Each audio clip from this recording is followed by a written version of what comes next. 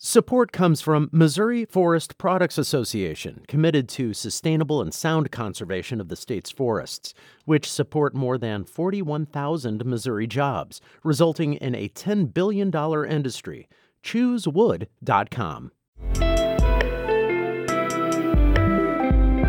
It's Thursday, April 21st. This is The Gateway. I'm Wayne Pratt. Students in the St. Louis area are determined to read books that some parents want to remove from school libraries. They say it will provide a fuller picture of race in America. I feel like different perspectives are necessary to accurately portray history. St. Louis Public Radio's Andrea Henderson will have that story in just a few minutes.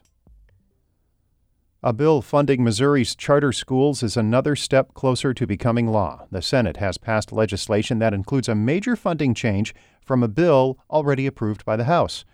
St. Louis Public Radio's Sarah Kellogg reports. Under the House's version of the bill, money from public school districts would have been used to fix a so-called glitch in the formula to make up a difference in funding for Missouri's charter schools. Now, under the Senate substitute of the House bill, the state would instead take on that burden, calculating that difference and funding it through the foundation formula. Democratic Representative Rasheed Aldridge of St. Louis City called the Senate's version of the bill historic. This is investing more money into education for charters to be able to be lifted up at the same level as public schools, but it's not taken away from nobody. The bill now goes back to the House, where if passed without any more changes, would then go to Governor Mike Parson. In Jefferson City, I'm Sarah Kellogg, St. Louis Public Radio. Missouri's Republican and Democratic Senate contenders are stocking up their campaign coffers in the run-up to the state's primary election. St. Louis Public Radio's Jason Rosenbaum has more. Missouri Senate President Pro Tem Dave Schatz put in another $1 million of his own money into his Senate bank account, which was more than any of the other candidates brought in between January and late March. Not counting self-funding, Democrat Lucas Kuntz raised the most money, around $850,000. Because Democrat Trudy Bush Valentine entered the contest in late March, she did not file a campaign finance report. Congresswoman Vicky Hartzler took in the most money among Republicans with around $497,000. But those numbers do not include political action committees, such as one supporting Attorney General Eric Schmidt that raised more than $1.8 million. I'm Jason Rosenbaum, St. Louis Public Radio. The St. Louis Health Department plans to hire 22 employees and create a new behavioral health unit in the next fiscal year. Funding for the expansion is part of the city's proposed $1.2 billion budget, which is going up about 5%. City officials presented the proposal yesterday to the Board of Estimate and Apportionment. It includes money for pay raises in all city departments. If approved, the budget will fund new positions in various departments, including public safety and government. The city's budget director says the financial blueprint does not rely on American Rescue Plan Act funds. The number of COVID-19 cases is on the rise again in St. Louis County.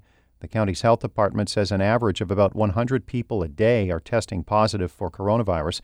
The highest increases are in the central and west parts of the county. Health officials call the rise, quote, concerning, but say hospitalizations and deaths related to COVID-19 remain low. St. Louis University is making it easier for student athletes to strike name, image, and likeness deals with local businesses, donors, and alumni. The university has launched the Billiken Exchange. That's a website connecting student athletes with prospective business partners, and it handles payments between the parties. Missouri is among the more than 24 states now allowing college athletes to cash in on NIL sponsorship deals. Patrick Risch is the director of the sports business program at Washington University. You see the benefits to the student athletes and to the school to create and take advantage of existing partnerships, existing relationships to foster, hopefully, for the Billikens, more opportunities for their student athletes. Analysts project college athletes throughout the U.S. will receive hundreds of millions of dollars in NIL contracts this year.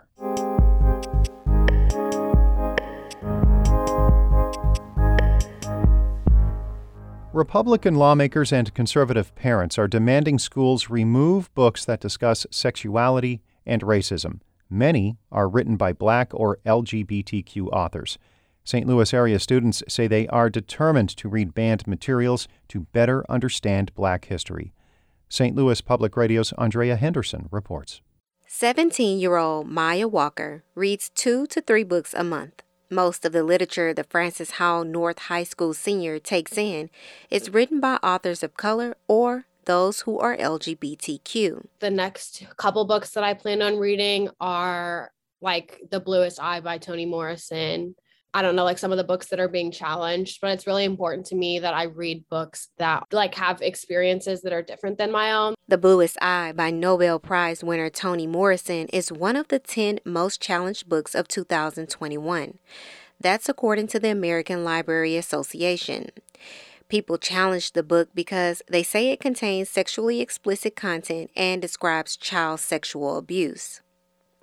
Walker, who has a black dad and a white mom, says she barely learned anything about black history in her classes beyond slavery. She was so determined to gain a deeper understanding about race in America that she enrolled in an early college program at St. Charles Community College. I've always been the kind of student who like, oh, I want to know more about that. I'm going to go home and look it up, or I'm going to read a book about it. And I was tired of having to do that like outside of class rather than like having that information like provided for me. Walker and other students may have to continue to do their own research if parents continue to demand school boards remove books that discuss racism, gender, and history from school libraries. The students have been reading the challenge books for years. They say parents and lawmakers are trying to keep them from learning by banning books, especially by Black authors. University City High School junior Muhammad Lee and his classmates want to read books like Stamped by Ibram X. Kendi and Jason Reynolds. It examines racism and identifies ways to become an anti-racist.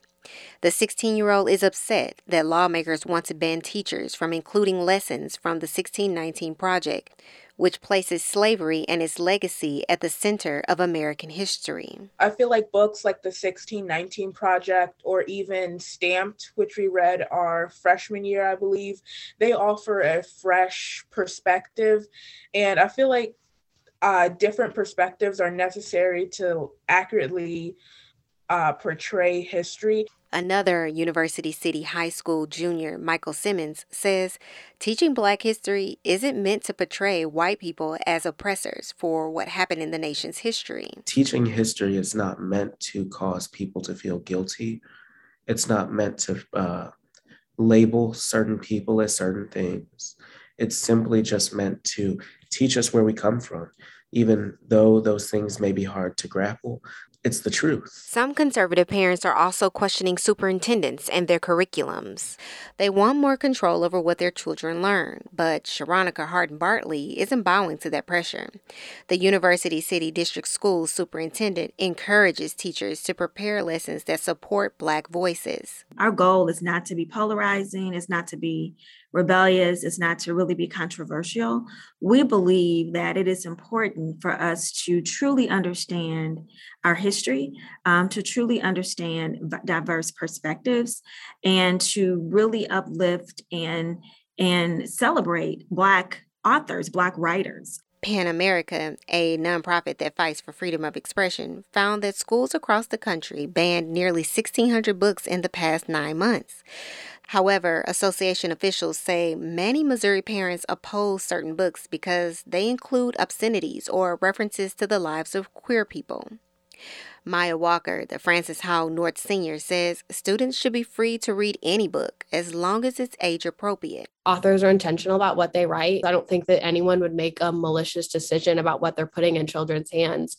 And I think we should trust our educators and our librarians about what they're putting in our libraries for children to be able to access. Students say they'll continue to read challenge books to broaden their views and to be a better advocate for long ignored people. I'm Andrea Henderson, St. Louis Public Radio.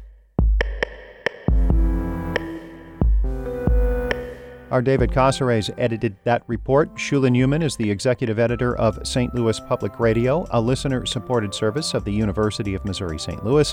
Music by Ryan McNeely of Adult Fur. I'm Wayne Pratt. This has been The Gateway.